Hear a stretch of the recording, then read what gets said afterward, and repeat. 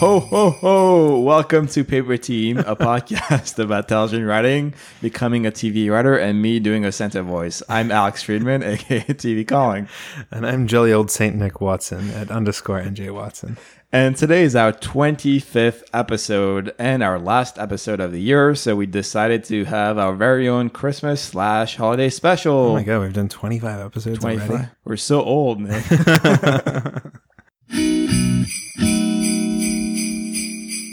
First off, let's talk about Christmas specials since, in America especially, they're so prevalent. So many shows have had their own very special Christmas episodes. So, Nick, what do you think constitutes this iconic classic Christmas TV episode in the States? Well, I think there's definitely a few tropes that a lot of these Christmas episodes and Christmas specials touch on. There's always this notion of the Christmas spirit, and I feel like that always ties into charity and giving and family, for one, definitely. It's often contrasted by the dark side of Christmas. People who are all alone and sad on Christmas Eve, things like that. Like depression and also like ghost of Christmas past and elements of the past. Also this thing of people missing flights and not making it home for Christmas, getting stuck in the airport, stuck somewhere they can't be with their families. All that, yeah, exactly. And then tied in with that, if they are there, there's this whole family conflict and fights with like relatives. And maybe there's a reason you don't see them every other day of the year kind of thing. This year especially. Yeah, oh boy. It's also, I find, very capitalism centric. It's all about Christmas presents and sales and having enough money and getting good enough gifts for one another and people's presents being revealed early. It's very centered around what you can monetarily, financially provide for each other. And that being the representation of giving versus the spirit of Christmas, I think it epitomizes that aspect of like you want to give, and that means a toy. What's that Schwarzenegger like movie where he is trying to like get his kid this Jingle All the Way movie? Yeah, sure. It's an iconic Christmas movie. And often that ends up being the message is people are trying so hard to like buy all these things for their family, but at the end, family is really what matters and they don't need presents, blah, blah, blah.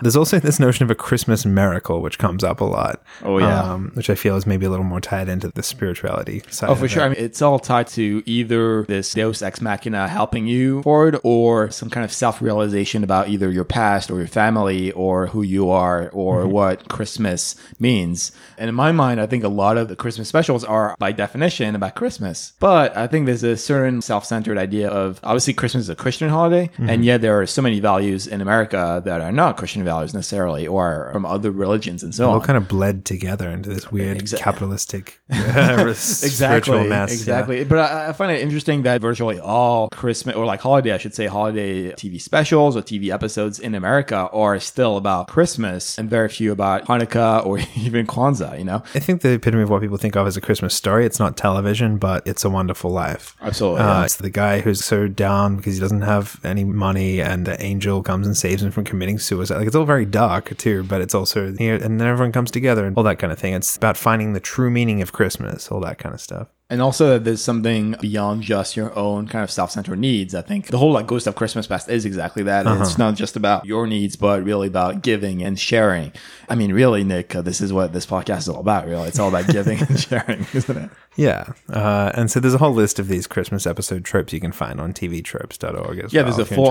It's kind of crazy that they did a whole Christmas episode page on TV Tropes. And in fact, if I'm not mistaken, there's multiple full Wikipedia lists of all the Christmas episodes of American TV shows. The list is gigantic. It seems very culturally important here, more so than other places. I would say the one other Anglophone spot where Christmas episodes are key are across the pond in the British Isles. The difference is that I feel like over there, it is really about airing new programming on Christmas. You have really these Christmas specials that are meant to be aired on Christmas Day or Christmas Eve on the 24th or the 25th. And that's generally original programming that is meant to be aired for that day. Versus here, you have those Christmas episodes that we're going to be talking about today. A lot of them are obviously being aired prior to that Christmas hiatus. And then you have on Christmas Day or Christmas Eve, you do have those kind of historic reruns of those classic Christmas specials. Yeah, I guess it's a matter of programming outside of the normal season specifically for a Christmas event. It's event programming kind of thing instead of a regular run with a theme to the episode. One interesting thing as well with British Christmas specials, and this is in the TV Tropes page as well, is that they tend to take a more depressing tone. They angle for that sadder side of Christmas. The trope is called Soapland Christmas, named because of the British soap operas like EastEnders and all that kind of thing, tend to have really sad, tragic stuff happen in them on their Christmas episodes. Not uncommon for a long-running character to die in a Christmas Christmas episode, or a disastrous wedding day where everything goes wrong and the wedding doesn't occur, a disastrous birth where the baby or both the baby and the mother die in the process. Like, Merry Christmas, everyone. That's happened twice on 2 Downton Abbey Christmas specials. I don't know if you ever watched the show, Nick, but I think one ends a longtime character who's about to get married to this other character who dies in a horrible car crash. Oh, man. And that's like the way to end the season. Isn't that just uplifting? I mean, really, it just puts a smile on your face. Yeah. That's just the British temperament, I guess. Well, I mean, I will say that the Doctor Who Christmas specials are a little bit more upbeat. I think that's because it's more family programming and it's more about uniting people together. How successful are those specials, especially in the States? There's this institution of these classic Christmas specials that have been playing every year for the last 50 years, and they've just been rerun, and they're still incredibly popular. They still outperform current run shows in the ratings. And so that's stuff like the Charlie Brown Christmas special and also the Rudolph the Red-Nosed Reindeer. I was going to ask you, do you think a lot of it is just like people put it in the background because there's nothing else to put on TV? FX is doing another Simpsons marathon with 600 episodes, and the first one I think was so popular because people could just like put the channel on their TV and go about their day or, you know, do their laundry and whatnot and still have that in the background. I think there's some element of it to that. I don't know how closely everyone is watching every time, given that they do it every year, but I do think it just becomes a tradition for people. And I know a lot of families that have a special movie or a special TV episode or something like that they all get together as a family and they watch together every year, even if they've seen it for the last 20 years. It's become part of their family tradition. What's your Christmas tradition of the content? I feel like I watch a lot of Home Alone, I want to say, or that's Die Hard for me. Die Hard, classic Christmas movie. But yeah, since you brought up Rudolph, also Charlie Brown, actually, let's dig into this more classic Christmas specials. Rudolph the Red-Nosed Reindeer aired on the first time in 1964 on NBC, and at the time it was sponsored by GE. And as you brought up, Nick, every year since then it has aired on American TV, making it the longest running Christmas TV special in history. And in fact, in the 70s, it transitioned to CBS, which brought up an HD version 10 years ago, just about. But since we talked about the fun Christmas subject of copywriting a couple of weeks ago, here's a fun fact. So did you know, Nick, that you will know in a moment, the program kind of lives in this gray area of copyright law. And that's because when the recording was originally published, the date of the copyright, which was written in Roman numerals for legal reasons, was accidentally listed as the year 1164 instead of 1964 because they forgot an M like in the middle of the Roman numerals. And this mistake was actually not corrected with following edits, and to this day still remains on the TV prints. So on paper, this error in the copyright could be considered substantial enough to invalidate it, putting a large portion of that special not directly tied to the songs or the story, which are copyrighted separately, but most of the rest of that would be in public domain. So if you think about it, that actually explains a lot of the work in popular culture that you've seen involving Rudolph. And I'm not talking about parody or whatever it is. I'm talking about specifically work in commercials like AT&T or Nissan, which are likely a byproduct of those weird kind of copyright status because they don't necessarily need the authorization to use those characters versus airing it. Because I think CBS still asks permission versus AT&T, which doesn't, which is kind of interesting. Interesting. Do we know where that all stemmed from originally? Like, isn't Rudolph just a folklore thing, or was it someone's original story? Well, I believe it was an original poem, which was then adapted into a song, which was then adapted into this music special. And so really, I'm talking about the actual character clay and artwork that was put into the show was copyrighted separately from the songs. Interesting. In a similar vein to that, there's the Charlie Brown Christmas, which I guess is being beaten by Rudolph for longest running by 1 year exactly. I win. Yeah. It started in 1965 on CBS until about 2001, where it's now running on ABC every year. And so that is an animated tradition. Rudolph was claymation or something. Yeah, and so Charlie Brown was cel-drawn animation. This one I feel hits the Christian notes harder, which is funny because the setup for it doesn't sound like it does. It sounds like it's almost in an edgy kind of way criticizing Christmas and whatever, because this is one of the synopses. It's Christmas season and Charlie Brown is depressed. He confides in Linus, citing his dismay with the over-commercialization of Christmas and his inability to grasp what Christmas is all about. Wow, Charlie Brown is such a hipster. Really. I know, right? And then the kids are putting on the yearly Christmas play. And so he's desperately trying to find out what Christmas actually means. Like we said before, the search for the true meaning of Christmas. And the resolution of all of this is, we talked about in an exposition episode last week, but Linus just straight up quotes a Bible verse at him about the birth of Christ. But it includes a couple of those classic phrases that you hear now spread throughout popular culture, like, I bring you tidings of great joy, which shall be to all people, and on earth peace and goodwill towards men, from the Bible. And they've now been kind of spread about as just general holiday cheer and general quotes. So it's interesting. Yeah, I guess Charles Schulz was actually fairly deeply Christian, the creator of Peanuts. And so I guess that was the message he was going for, was differentiating the spiritual Christian roots of Christmas from how commercialized and capitalized it's been. So that's a little bit more of a traditional religious take on Christmas, I suppose. Right. But I guess that kind of resonates with America when it has this undertone. Yeah, this grounding in Christian faith, values, especially in the Midwest and places like that. And what's his name being elected? Maybe people are. I mean, to be fair, he who shall not be named. The only thing I remember about the Charlie Brown Christmas special is Charlie Brown playing on that piano and the people dancing. Yeah, I think that's the most iconic moment of the special, and that has nothing to do with exactly. with I mean, Christmas. actually, one of the most long-lasting things from it has been the music. It was very like jazzy kind of score, and I think it influenced a lot of people in pop culture. Oh, that's crazy.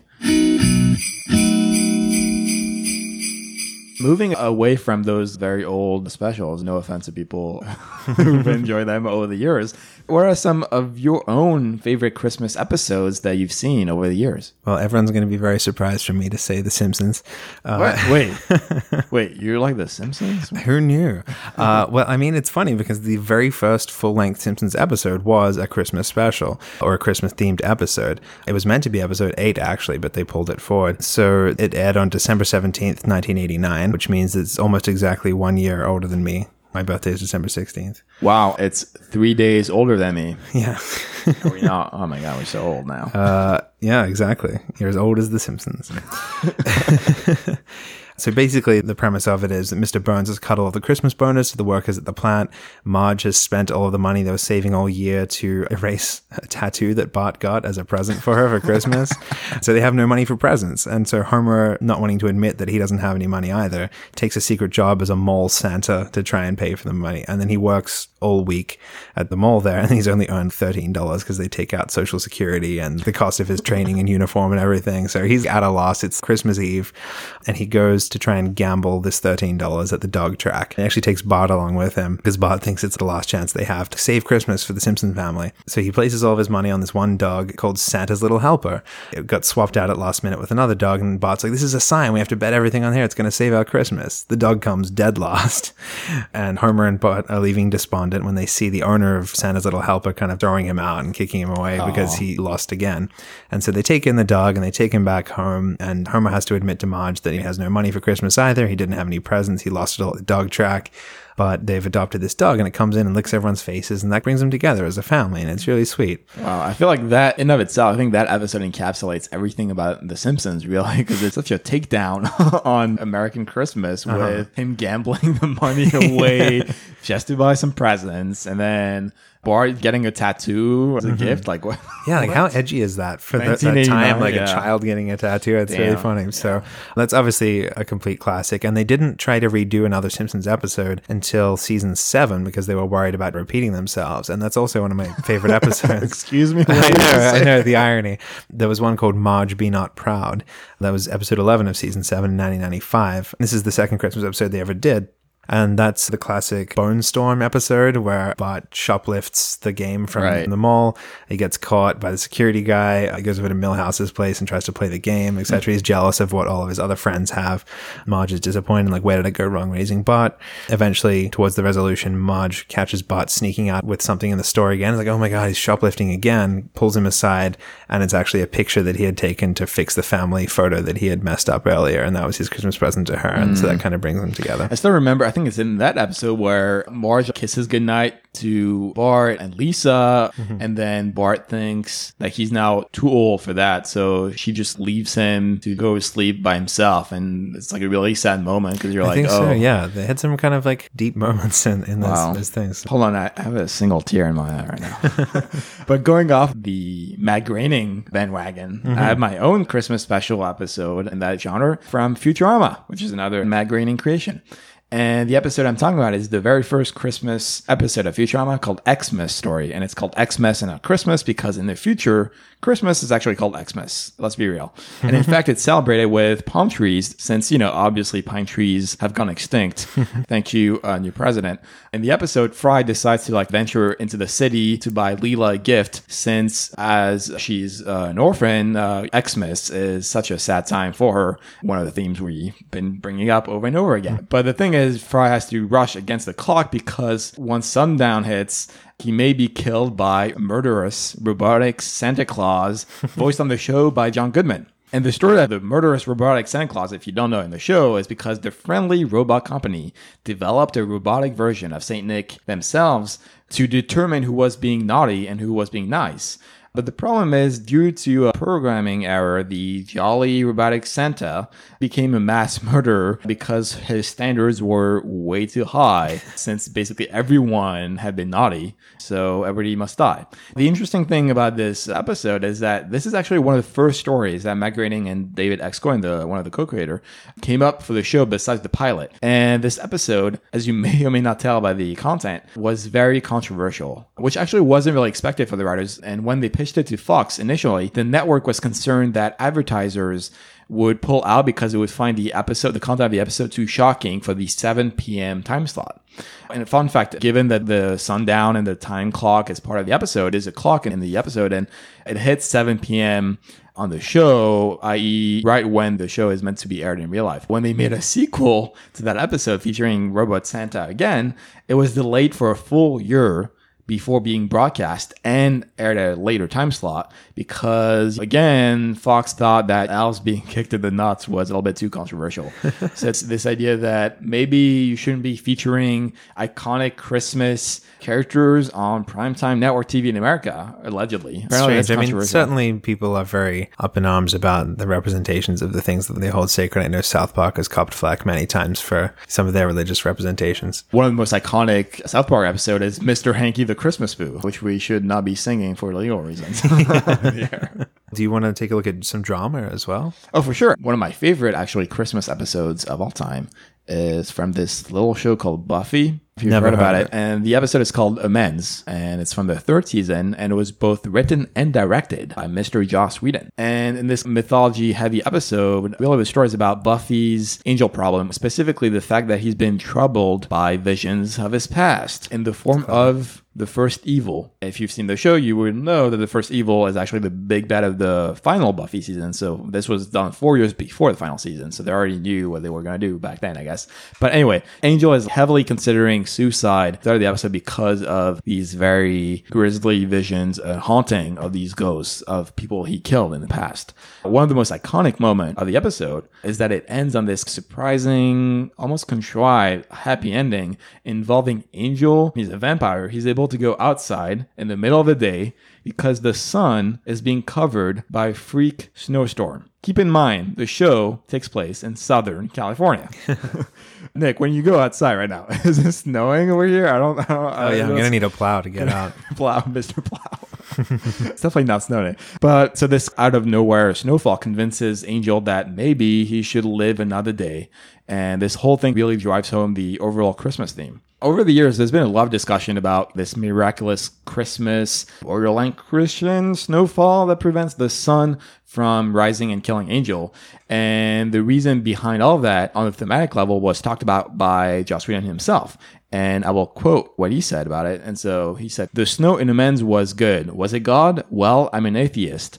But it's hard to ignore the idea of a Christmas miracle here. The fact is, the Christian mythos has a powerful fascination to me, and it bleeds into my storytelling. Redemption, hope, purpose, Santa, these are all important to me. Whether I believe in an afterlife or some universal structure or not, I certainly do not mind a strictly Christian interpretation being placed on this episode by those who believe that. I just hope it is not limited to that. So there you have it. It is clearly at least Christmas, but definitely Christian maybe symbol. But I think in any art form, you need to like go beyond just the basic layer of the story. Feels like there's a few little homages there as well in terms of someone considering suicide on Christmas. So that's got your It's a Wonderful Life element to it. His name is literally Angel, and there's always, the angel who comes and saves that guy. And then visions of his past, like in like Dickens' A Christmas Carol. There's a lot of those elements, I think, almost they're part of the mythos now. They're so iconic, those books. And even you brought up It's a Wonderful Life. I think those have entered the ethos of American culture, and they echo through the content of those episodes. That's kind of crazy. But what about you? So this is one I haven't seen for a little while. I just remember that a lot of the elements hit hard a lot of these Christmas story tropes. And so a show that I really like and was part of my teen upbringing in the way that Buffy was for you is Dawson's Creek. There's an episode called Merry Mayhem. Essentially, this is one of those things where everything that can go wrong on Christmas did go wrong. So pretty much every character in the season at the time finds an excuse or a reason to be in the Leary house, Dawson's house, and his family for Christmas dinner. People had missed flights out of there, premature romantic overtures, lack of any other friends who aren't Dawson, etc. So every character and all of their families are all crammed into this one house, and then all the conflict starts bubbling up. Pacey has this new job, and his expensive gifts make his brother kind of question what he's actually doing for his new job. Joey and Dawson's connection causes issues with Dawson's new relationship, and Joey and her boyfriend, there's that romantic tension bubbles up again. Dawson has a director he's working with called Todd, who becomes a drunk arsehole, so I guess he's like that uncle at, at Christmas or Thanksgiving, the drunk uncle. Yeah. Another one of the characters airs everyone's dirty laundry, all the secrets come out, and she ends up crashing Pacey's BMW into the house, etc. Wow. So by the end of the episode, someone goes off to rehab, there's a handful of breakups, and basically the worst possible result for a Christmas dinner with everyone. It is actually kind of touching and heartbreaking. It's a good episode, but it really hits all of those. Anything that can go wrong in a Christmas tropey way will go wrong. I was going to ask you if it was a bubble episode, but then you said that there's a BMW that crashes into a house. Yeah, I think it's like just outside. I don't think they go too much outside of the house. But that's funny. So what about some other traditions and religions and stuff? How much are they represented outside of Christianity? I'd be remiss if I did not mention one of my also other all-time holiday episode, and that is the best Christmaka ever from the OC. As we said, there's very few holidays besides Christmas really represented usually, and especially Hanukkah, I feel like is one of the lesser represented kind of like major holidays out there. And in fact, did you know, 2016, fun fact, Hanukkah this year coincides with Christmas Day. The first day of Hanukkah is on December 25th, which usually happens only maybe a couple of times every 100 years. It's a true Christmaka. It's a true Christmaka miracle. Fun fact, originally the writers thought of naming it Hanumas instead of Christmaka, but I think it had the same ring to it. It would definitely not. If you don't really know much about the OC, basically one of the main characters, Seth, is from an interfaith household. His mother, Christine, is Catholic, and his dad, Sandy, is Jewish. And Seth, or I should say Josh Schwartz, the creator, kind of created this holiday symbolically. Now, in the show, Seth created it for his parents, combining obviously Christmas and Hanukkah. And you have this quote from Seth to Ryan in the episode, the first episode where he presents the made-up holiday to his friend. And he says, quote, "So what's it going to be, huh? Your menorah or your candy cane? Christmas or Hanukkah? Ah, don't worry about it, buddy, because in this house, you don't have to choose. Let me introduce you to a little something I'd like to call Christmaka." Wow. This just blew every listener's mind, especially those who already knew about the episode. The reason why Josh Schwartz felt it was important to combine those holidays was expressed in an interview he did about the holiday, and I'll quote him again because he said, well, it was more of a reflection of this idea of going to USC and being surrounded by all these kids from Newport Beach who were water polo players and these very blonde girls who only wanted to date them.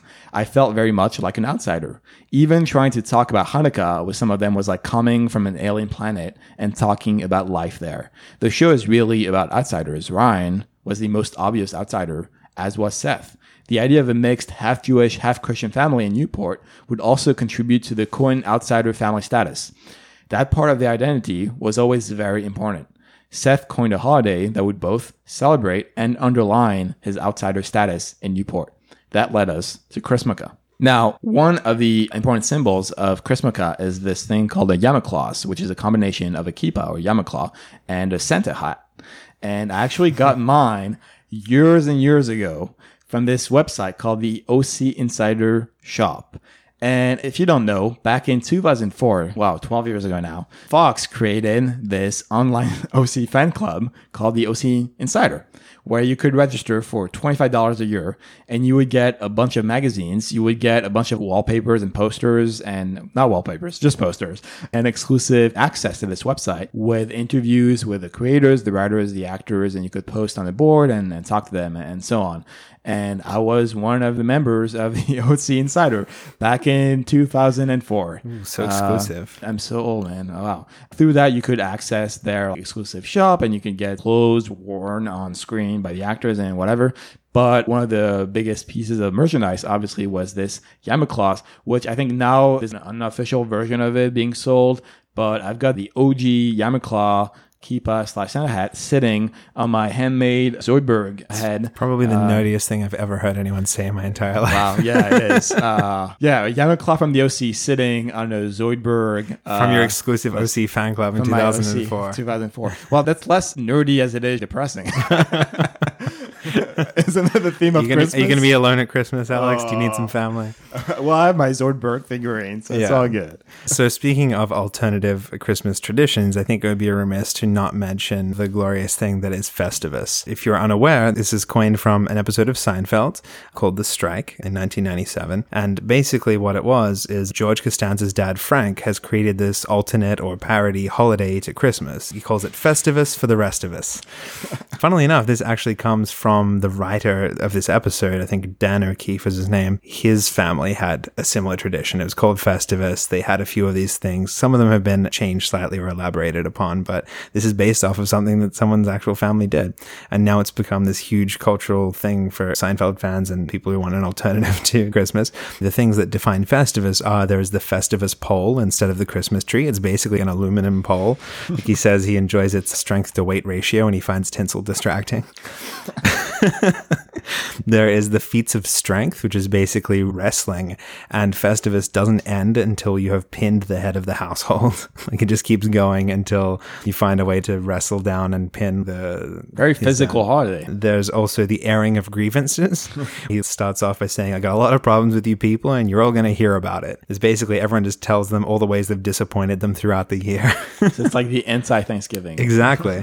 And also they have this thing of Festivus miracles, which are basically just easily explainable events. So it's very much poking fun at all of these traditions in other holidays. But it's a nice alternative. One of my friends back in Australia actually celebrates Festivus every year, and he's a father, really? And so he brings a Festivus pole for his kids and has the airing of grievances and all that kind of stuff. So how often do the kids complain about not having any gifts? I think they come to a compromise. Now that we've looked at Christmas specials, since this is also our last show of the year, let's take a look back at some of our favorite things from 2016. Roll the clip show. Roll the clip. Yeah, I was going to say this is like a Christmas clip show.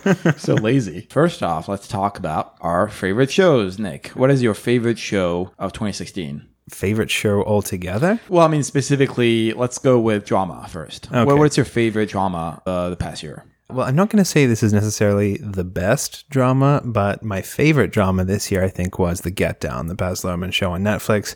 I just think it was very new, very fun and inventive. I think it's one of the best ensemble casts I've seen in any show. They're all incredible. Many of them were almost completely unknown, as well as some heavy hitters there to back them up. So yeah, just very fun, kind of like great music, great art direction. It just looks amazing. And just a very cool story. It's very different storytelling that I haven't seen for a while. It's also one of the largest budgets, I believe, on TV. Although now we've got stuff like The Crown, which is $10 million an episode. Also, but the difference is The Get Down wasn't meant to be that expensive. Yeah, they did not budget for what Get Down cost per episode. Truly amazing. My favorite 1 hour this year has to be The People versus O.J. Simpson, the American crime story mini-series, anthology series on FX. Really, I thought that was... I'm not the biggest true crime person, but as you may remember from my many legal comments throughout the past 25 episodes, I do love my legal dramas, and that was one of the best ones I've ever seen. I love the cast. Sterling K. Brown was tremendous in the show. Great name too. Sterling K. Brown, yeah. And then one of the episodes, which I'll mention in a moment, is one of my favorite episodes of the year as well. On top of the American Crime Story, I'll just briefly mention Brain Dead, which is a show not many people watch, but is equally as relevant now, especially after this election. From the creators of The Good Wife, it was a CBS summer show. The best way to pitch it is it's Mars Attack meets House of Cards. And it's basically about a bunch of bug aliens who crash and invade Washington, D.C. and enter people's brains and make people more extreme than they are. So you have Tony Shalhoub, who's more like extreme. One of those extreme, yeah, not the, take it to the extreme. not the surfer kind. They make them more radical, dude. Anyway, yeah, not the surfer kind. Extreme liberal versus extreme conservative. Yeah, it's great. But what about comedy? I think hands down the most new and groundbreaking comedy this year is Atlanta, Donald Glover. When I first heard about it, I was like, look, I love Donald Glover. He was great in Community. I like his rap, all that kind of thing. But like, is he a writer? And then I watched this and I'm like, yes, he is. He's incredible. It's just so fresh. It's so real. It's so raw. And it's just very different. I kind of think it's like, in the same way that Girls was a little bit revolutionary for comedy at the time, it's that kind of freshness to it as well. Yeah, I completely agree. I feel like FX is definitely one of the best networks currently, just because of how many awesome shows they have. Atlanta, to me, is also pretty much the best half hour that I've seen, at least scripted half hour that I've seen this year, hands down. Special props, though, to The Good Place on NBC by Mike Schur from Parks and Rec, Brooklyn Nine-Nine, just for doing something very different and new and fun with network comedy that's not just another workplace or family sitcom. Yeah, it has the whole mythology to back it up, which I think gives it another deeper layer than traditional network comedy. Totally. All right. Well, let's delve a little deeper into what about a favorite episode specifically from any show this year? For drama, as I said, it has to come from American Crime Story, and it is the, I think, Emmy award-winning episode Marsha, which gave this really insightful look into Marsha, the prosecutor from the O.J. Simpson trial. And it was really this kind of unique perspective, because one thing I love about American Crime Story is that every episode is from a different person's perspective and different point of view. And this was one of the most anticipated perspectives, I want to say, from the season, because the prosecutor, Marsha, was so reviled at the time, especially there was this whole thing about her looks and her haircut and everything around that was, very sexist and misogynistic. And so I was really very relevant to say the Hillary Clinton race. Yeah, exactly. But like it came even before that, and it was just like so relevant to life in 2016 when it was made in it wasn't made in the 90s, but the original case was in the 90s. And I just thought it was a poignant performance by Sarah Paulson as well. Yeah, she brought her to the Emmys with her, and I think got her name put on the Emmy that she won for her performance. Yeah, I mean, it's just pretty much my favorite episode of this year. For drama, for me, it's got to be from The Black Mirror, which is an impeccable series. There was an episode called San Junipero, which I had heard all the hype of beforehand. I'm like, it can't possibly live up to this hype. It did. I'm still thinking about it. It's just truly incredible. It's almost like a little mini movie, just these self-contained worlds. Very incredible concept. It just kind of blows you away. So I definitely recommend checking that one out. You don't need to have seen any of the others in the series. They're all self-contained. Yeah, it's an anthology series. Definitely great. What about comedy, Nick? So, BoJack Horseman, episode called Fish Out of Water. That was also very critically acclaimed all over social media and publications and stuff when it came out, notably because it is a largely, almost entirely silent episode. BoJack goes to this underwater film festival to promote a film that he's starring in. It's just a really fascinating character exploration and situation to put him in, and that tells story without words. I think it's a really great lesson for writers. Like minimalistic kind of storytelling. Totally. Yeah, that's great. Very cinematic. You brought up The Good Place. Well, one of my favorite, if not my favorite, half hour of the year has to go to Category 55, Doomsday Crisis from The Good Place. It was just this great look at all these flawed characters. I think The Good Place, the original premise of the show, you would assume that since it's meant to be The Good Place, a lot of those characters would not be very nuanced and very developed. However, I think the tour de force that The Good Place performed was really unveiling slowly, but quick enough that it got viewers hooked, the past of those characters. And one of those characters, like the comedic version of Lost. One of the people involved is Drew Goddard. That has to be... Directed the first step, right? Yeah. Exactly. That has to count for something. Also, I believe Mike Schur also asked advice from Gigi and people at Bad Robot on that story. That's so right. It's definitely a huge aspect of that Lost influence in the DNA of the show. And obviously, since I'm a big Lost fan, I did love that episode that kind of took it to the next level on those flashbacks, especially. I feel like all of these are shows that have gotten a fair bit of attention, but how about some of the underappreciated shows out there that maybe some of our listeners haven't heard of? What was your favorite diamond in the rough somewhere? Underrated. There's this Canadian sci-fi show called Travelers that I believe is going to air next year on Netflix in America, but currently it's on Showcase in Canada. And the basic premise is in the future, people have developed the technology to send their consciousness back in time to present day, 2016, and take over someone as they're about to die. And this idea is they want to basically change the future. It's the classic aspect of sending back in time to change the future and so on. But even though the premise sounds very high concept-y and too high budget for TV, it's actually very minimalistic. That's one thing I love about the show, is because it's much more introspective. It's about how someone who doesn't belong in 2016 has to adapt to our day and age. And also coupled with the moral conundrum of having taken over someone else's life. When they send their consciousness back in time, they basically kill that person because they take over their mind. And so they both got to pretend to be that person because nobody else knows the truth. And they got to deal with the moral conundrum of being that person, having killed that person. It's just like this really brilliant look into perspective, I think, also because one example of the people they take over is this woman who's mentally challenged. And in the future, they don't necessarily have that information. All they have is this remnant of her social media presence.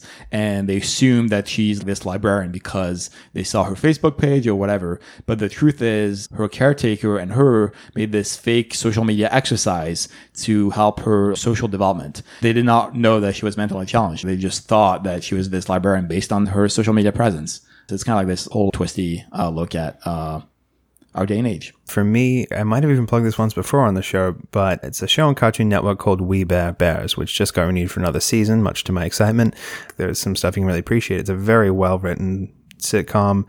There's some great voice talent in there. Dimitri Martin is a comedian. Jason Lee, who you know from My Name is Earl and all the Kevin Smith movies and stuff. I think one of the things it does really well, too, is representation. Basically, there's these three brothers who are bears. One is a polar bear, one is a grizzly bear, and one is a black bear or something. I can't remember now. And they're best friends with this young Korean girl and her family and stuff, and they just kind of like live in the woods and get into shenanigans. But the creator is an Asian-American man called Daniel Chung. I think he was an animator for a while. Even just in the background characters, there is a real active effort to include representation of Muslim people and people of color and all that kind of thing. It's not just a whitewashed world, which is fantastic. We Bare Bears, not to be confused with Bear Beats Battlestar Galactica from The Office. No, Nick, I don't know what that is. You don't know that reference? Oh my God. Wow. So many. I told you I like the British Office, not the American Office. So many listeners are going to send hate mail to your inbox. Moving away from visual mediums, what about like a favorite album from music or spoken word or whatever you want? Spoken word. Hillary Clinton has a Grammy from spoken word. Wow. That is true? That's true. That just blew my mind. Well, I have two favorite albums. One is, I have to mention the Hamilton mixtape, which came out a few weeks ago. I'm just loving some of those covers. I love, since I'm an immigrant, the song Immigrants We Get the Job Done is probably one of my favorite songs of this entire year. And then also, since I saw them in concert recently, I have to mention Conscious by Broods, which is kind of this indie alternative music. If you haven't heard of Broods, you have now. You should look up Conscious by Broods. I think it's one of the best albums of the year. For me, I discovered this artist called Julian Baker, and she is very young, like 20 years old or something. And her first album just came out, Sprained Ankle. And two of my favorite artists are Jeff Buckley and Elliott Smith. I feel like she really channels those kind of vibes. Very soulful, very singer-songwriter, very bare, minimalistic, electric guitar, reverb, and her voice. And it's incredible. I think you should definitely check it out. I've listened to it on repeat many times. She's from Tennessee, right? Mm-hmm. That's great. I believe she's gay as well. And so that's a lot of her stuff is coming from her perspective of growing up in a red state as that person with that identity and struggling with that. And her album is Sprained Ankle, which I feel is very relevant to my current situation. Moving back to the screen, favorite movie this year, Alex?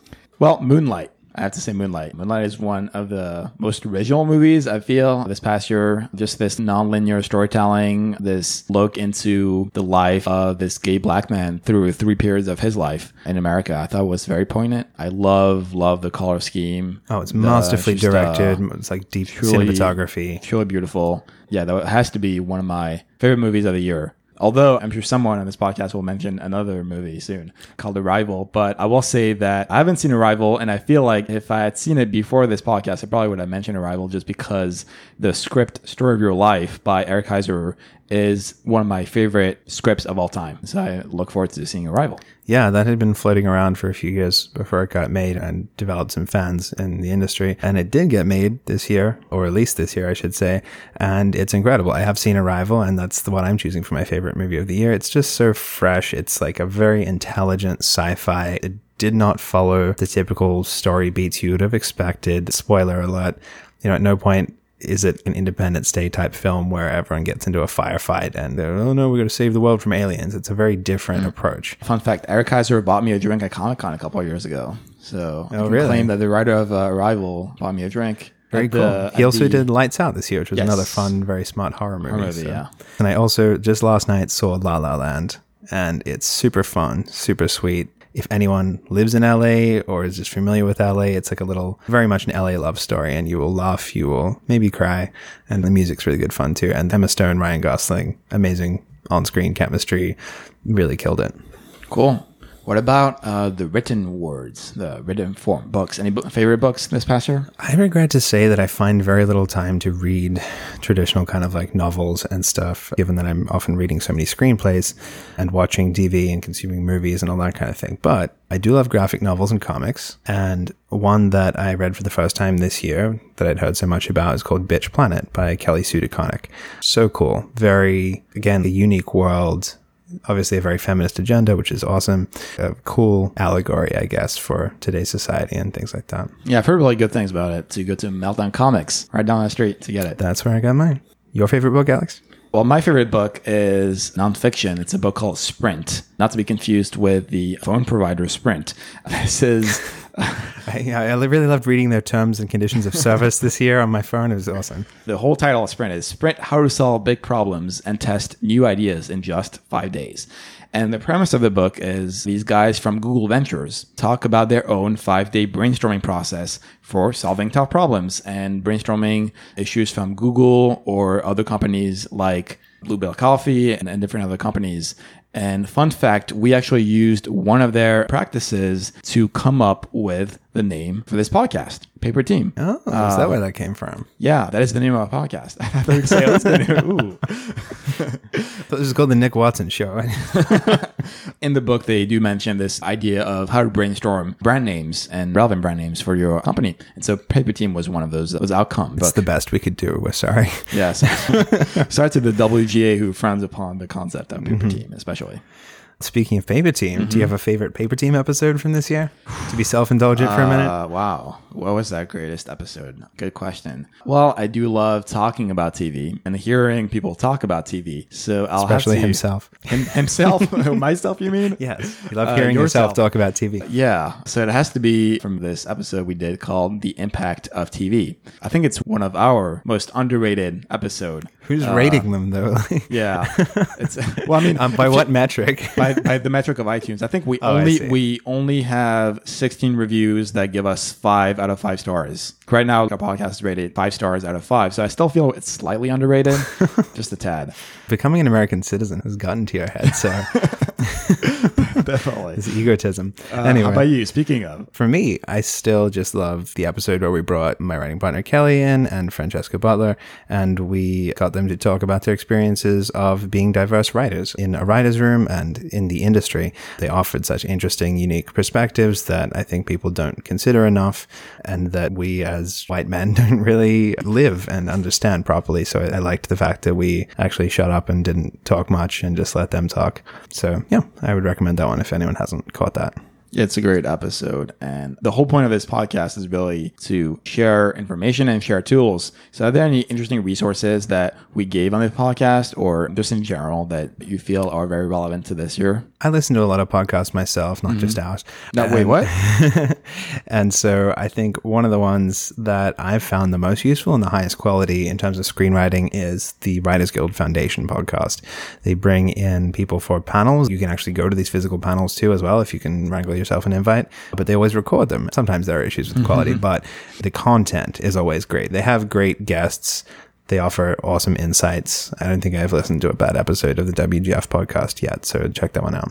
That's awesome. My favorite resource that we gave on this podcast, or that I gave, was a physical product called the Time Timer. And as the name implies... What does it time? What does it time? A clock. It times clock. It's just a visual timer that gives you a visual idea of how much time is left. And I use it specifically for my Pomodoro sessions of small increments of work sandwiched between 5 minutes of breaks and so on. And it's a really useful, pragmatic way of measuring time and measuring your work. Nice. Do you have a favorite enemy of the podcast, Alex? We have so many enemies on this podcast. Well, my favorite has to be someone I actually appreciate, at least his work, some of his work, and that is Aaron Sorkin, who I think Maggie bashed. I think Nick briefly in our dialogue episode, or one of our dialogue mentions. The walk and talk. The walk and talk. Aaron Sorkin, I think, is my favorite enemy because he's actually not our enemy. He's actually our friend, right? I mean, realistically, hopefully, none of these people are enemies. We're just having fun. Oh. And also, Aaron Sorkin did write a very inspiring letter against Trump to his daughter that was published. I definitely recommend checking that out. It will play with the heartstrings. But if I have to say favorite enemy, it's our classic nemesis, Robert McKee. OG enemy. I really hope that at some point he discovers this and is briefly entertained by our existence. And sends us an invite to one of his seminars. Seminar. We won't get it for free, though.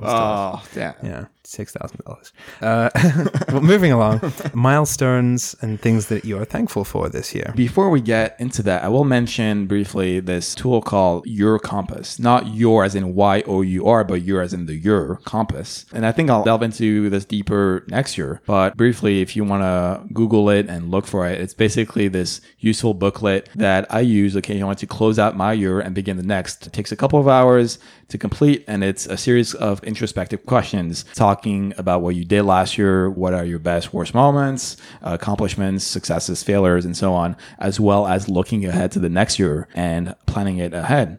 So Nick, let me ask you, what are some of your milestones from this past year? Well, I was very proud and excited to have done my first paid writing job in the industry along with my writing partner, Kelly. We did some writing work for Hasbro Studios for one of their shows. So that's awesome, seeing my very first paycheck as a writer. Money. Yeah. Also, on the flip side of that, I still have a day job because this is a freelance writing thing. So I got this great job as a creative executive at a production and management company. The very supportive boss who is awesome. And I've been learning a ton about the management side and the producing side. In fact, just yesterday, I'd found this feature script and I brought it to him and he liked it as well. And so we actually optioned it and I'm going to be helping or even leading to develop and produce that with him and try and get it made. So I'm really excited about that. Nice. And I got glasses for the first time. So I'm just seeing them right now. I'm just seeing them right now. Look really good. Thank you. Hopefully all the podcast listeners also understand how good I look in these glasses. At some point, we do need some kind of visual aid. I think photos of ourselves talking into a microphone. I think it's a very original picture. I disagree. I think everyone should just imagine the best version of us. That is what happens when people meet us. It's like, wait, oh, you're that person? I did not imagine that. Yeah. For me, my biggest accomplishment this year has to be that I finally became, after all these years, an American citizen. USA. Really just in time. I think this year was the best of times to become an American citizen, wasn't it, Nick? I wouldn't know. You wouldn't know. Just before. Well, I mean, you're going to get deported pretty soon. Yeah, so don't worry about it. Don't worry about it. But the other thing I had to obviously mention, hold on, I have a single tear in my eye because I'm just remembering. I had a lot of single tears this year. Well, I mean, that is one of my greatest accomplishments. I have to mention, obviously, I'd be remiss not to mention Paper Team as one of our greatest accomplishments this year. Well, yeah, I didn't even think about that. Wow. No, I think, we are proud of this podcast. I think that we've been enjoying doing it and we've had some good reactions from people. Obviously, we would love to get it more out there as well, more people listening and giving us feedback and thoughts. Yeah, we've had so many ups, so many downs also. Every time they did not come on time. Which is literally every time, guys. I'm so sorry. Oh, my God. Let's look at kind of our statistics. I'm curious to look at the breakdown of our past 25 shows It's been that many already? 25 shows. It's been since early August, so 5 months of work. 25th show, right in time for Christmas. The 25th of December. Wow, it is not a coincidence, or is it? All right, Nick, I'm going to ask you some stat-based questions, and I do want answers to see if you really know our listeners, really. So first off, maybe you already know this or don't because you occasionally look at stats, but how many downloads do you think we've had since August? I feel like the last time I looked at it, it was 3,000. So I'm going to take a wild stab and say maybe 5,000 or 6,000. It is actually nearly 9,000 downloads. God, it's over 9,000 over our past 24 episodes. That's cool. So that's like what, nearly 350 plus average downloads per episode. That's pretty decent. Yeah, we're doing okay. All right, now let me ask you this. How do you think people listen to our podcast? Is it A, mobile apps, B, web browsers, or C, podcatchers, which are apps designed just for podcasting? Ooh. I'm going to say D, spying on us through the walls of your apartment. But no. That is a whopping 75% of our audience. No, if I had to guess out of those, iTunes? iTunes is more on the platform side. I mean, it is sort of that. It's actually a mobile application with over 30%. So like the podcast app on iPhone or like, you know. Yeah, so basically specific mobile applications designed for podcasting. What's that Android app? I keep forgetting. Pocket Cast? Pocket Cast, I think is part of it. Oh, yeah, now, I used to use that one. Speaking of iTunes, what do you think is the most popular platform? Is it iOS, Windows, Android? It's got to be iOS, right? It is a whopping 45% in favor of iOS. Ooh. Nearly 1 in 2 of our listeners are iOS users, which brings us to our final tech-related question. What do you think is the most popular client? Now, let me list you. Is it Chrome, Podcast for iOS, or Pocket Cast? Chrome. It is Chrome. Ooh. The desktop. What do I win? The desktop iOS. You win the privilege of staying on this podcast. Yay. With 25% of our audience. 25% of our audience are streaming exclusively a podcast. Paperteam.co. How great is that? Wow. Put some more advertising out there. Sponsored by Chrome, by Google. Now, final questions on our listener side. Where in the world are our Carmen San Diego listeners from? I want to break down by percentage. Let me ask you this. In the world, obviously, the US is number 1. Okay. But by how much? Ooh. As a percentage? As a percentage. What do you think is the breakdown? 60%. So I forgot to do the math. Let me do the math right now. Dun, dun, dun, dun, dun. It is actually 84%. Oh, boy. 84% of our listeners. American exceptionalism. Number 2, is it Australia or Canada? It's a tough question. I feel like I've definitely spooked it to some Australians, but it's Canada. Is it Canada? It is not. It's Australia. Oh, yes. By 180 downloads. Oi. Oi. That's our USA chant. It's Aussie, Wait, Aussie, our Aussie. USA. Oi. That's our, like, you know, national patriotism chant. Marvelous. Please never do that again. Now, digging into the US, obviously, California is our number 1 state. Of course. But by how much? 75% of people. Wow, 75%? And the answer is 46%. Oh, wow. Now, fun fact, there's a full 1,400 downloads that are, quote, unknown. Unknown? What does that mean? Like, unknown state. We cannot track. Maybe is there good for a you. secret state? Secret 51st. Atlantis? People downloading from Atlantis? From down under? Is that the down under you speak of? What's next after California? What's New next York? after California? Yeah, New York is number 2. Texas is number 3. Ooh. Florida is number 4. Virginia, 5. Illinois, 6. Pennsylvania, 7. So the population centers, basically. Basically. I think that is fairly accurate. Is it a coincidence? I think not. Nice. Well, that's fun. That's fun to know those things. We do want to thank a couple of the fans of this podcast who have come up to us in the real world, and we didn't know them before, and said that, hey, you're that guy. We listened to your podcast. There was Lauren, who I met at the Austin Film Festival, which was awesome. There was Megan, who I met recently at the GHRTS Holiday Party 2016. Whoop. And also a couple other people, Marissa and Chineza, who I met at Fancy Mixers. I believe it's Marisa. Marisa. Sorry, Marisa. Who you met also at AFF, I believe. That's right. Yeah. Wow, small world. All the good places. Also, we want to thank every single reviewer that has ever reviewed us. That is how it works. Even the bad one. Even the bad one. Thank you for taking your time. Singular. We're serious. Thank you. Yeah, we're still 3 out of 5 for our most negative review, which is pretty decent. Now, before we leave, since this is the season of sharing and giving, and we've already shared so much about ourselves in this podcast, it really is time to end this wonderful year, or horrible year for some people, on some giving. 80% horrible, 20% wonderful. Basically. Let's have our very own gift exchange. And coincidentally, it also happens to be within our mutual birthdays, right? When are you born? The 16th of December. And I'm the 20th. And this podcast comes out on the 19th. So it's right in between our mutual birthdays. Nice. All right, let's give our little gifts. So I got this fancy, you can hear the wrapping paper. This is real. Ooh. I have it wrapped. Okay. Should I give you yours as well at the same time? You want me to open it and then give you yours? Let's open first. My awesome opening this present from Alex Friedman, the Alex Friedman of Paper Team Podcasts and TV Calling. It's really a wonderful noise, isn't it? Wonderful sound. Ooh. We're sorry to whoever's editing this. All right, can you describe what you just got? Okay, it's a big note that says, "I hope you die." No. Whoa. No, it is actually the authorized Home Alone coloring book. Oh man, we got Kevin on the front there. We got the robbers. One of them's head is on fire. The other one has an iron imprint in his face. Now, the thing is, early on this podcast, I mentioned that I watch every Christmas Home Alone, and you mentioned that you watch Die Hard every year. Now, correct. I did not know this before this podcast. Otherwise, I would have bought the Die Hard authorized coloring book. Is there one? There is one. Oh my God. It was actually between Home Alone and Die Hard. Next and year, I wasn't Alex. sure. I was next year. Next year. Now, what is the second gift I got you? Because I got you two gifts. The second one is a waterproof notepad. There's a picture on the front of a notepad stuck onto the wall of a shower with suction cups, and there's a hand crudely photoshopped in drawing on this notepad with pencil underneath the head of a shower that's running. We've said many times in this podcast that you should always be able to write and willing to write, and it should not be about the muse striking you. But sometimes the muse does strike you in the shower, of all places. Mm-hmm. So now you won't be... I'll never be unprepared. Or I can write in the one day a year that it rains in LA. I can just take this down the street for about 30 seconds that it's raining. It's waterproof, yeah. Fantastic. That's really cool. Thank you very much, Alex. You're welcome. So, right, I'm going to tell you guys the truth. Uh-oh. I ordered this gift for Alex off of Amazon. I signed up for Amazon Prime to get it within 2 days, as well as the other great benefits that come with that.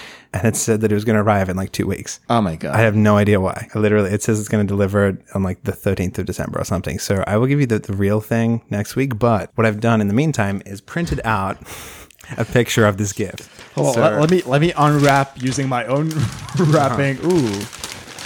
What is this? All right. So this is a visualization of what you'll be receiving. Please imagine that it is the real thing in your hands. Here you go. Turn that piece of paper around or turning open it up. Okay. Oh my God. I hate you so much, Nick. It is a t-shirt that says, French people are so hardcore, we eat pain for breakfast. Wow, this is really more of a visual pun. It's pain with a huge baguette on the t-shirt, really. I wanted to get you a beret and a striped shirt too, but I didn't. I couldn't find it. Well, the thing is, I already own those. Well, of course. So there you go. So yes, the joke there, if we would like to over-explain it, is that the French word for bread is spelled P-A-I-N. Pain. I'll be wearing this on the next recording of Paper Team. Excellent. You'll all see that then. Paper Team. Paper Team. Thank you so much. All right. You are welcome. Hopefully it will actually arrive. Hopefully. Before next year. Yeah. So if anyone wants to send us gifts, no, I'm kidding. Well, please do, actually. Email them too. No. But that does actually bring us to the end of our episodes. And the year. Merry holidays to everyone. Thank you for taking the time to listen to us. As always, you can find the show notes for this episode, which is a new thing we're finally telling you about. It's always been there, but now we're telling you. The show notes for this episode at paperteam.co, that's co/25. Because it is episode number 25. As always, you can leave us awesome reviews at paperteam.co/iTunes. You can only leave awesome reviews. Only awesome reviews, yeah. And if they're really awesome or really terrible, we're going to be reading them on the podcast. If you want us. Otherwise, we won't. And as always, I'm on the Twitterverse at TV Calling. I'm at _NJ Watson. If you have any thoughts, feedback, gifts you would like to send us, please email us at ask@paperteam.co. That is CO, as always, ask@paperteam.co. Yes, email your gifts to us. Email your gifts to us. Yeah, I mean, it could be like an Amazon gift card. Oh, well, that'd be sweet. And there's actually no show next week or the next week because, as you may know, it is Christmas and New Year's Eve coming up. So we will see you on Monday, January 9th, 2017. Have a very happy holiday season to all of our lovely listeners. See you then. Goodbye.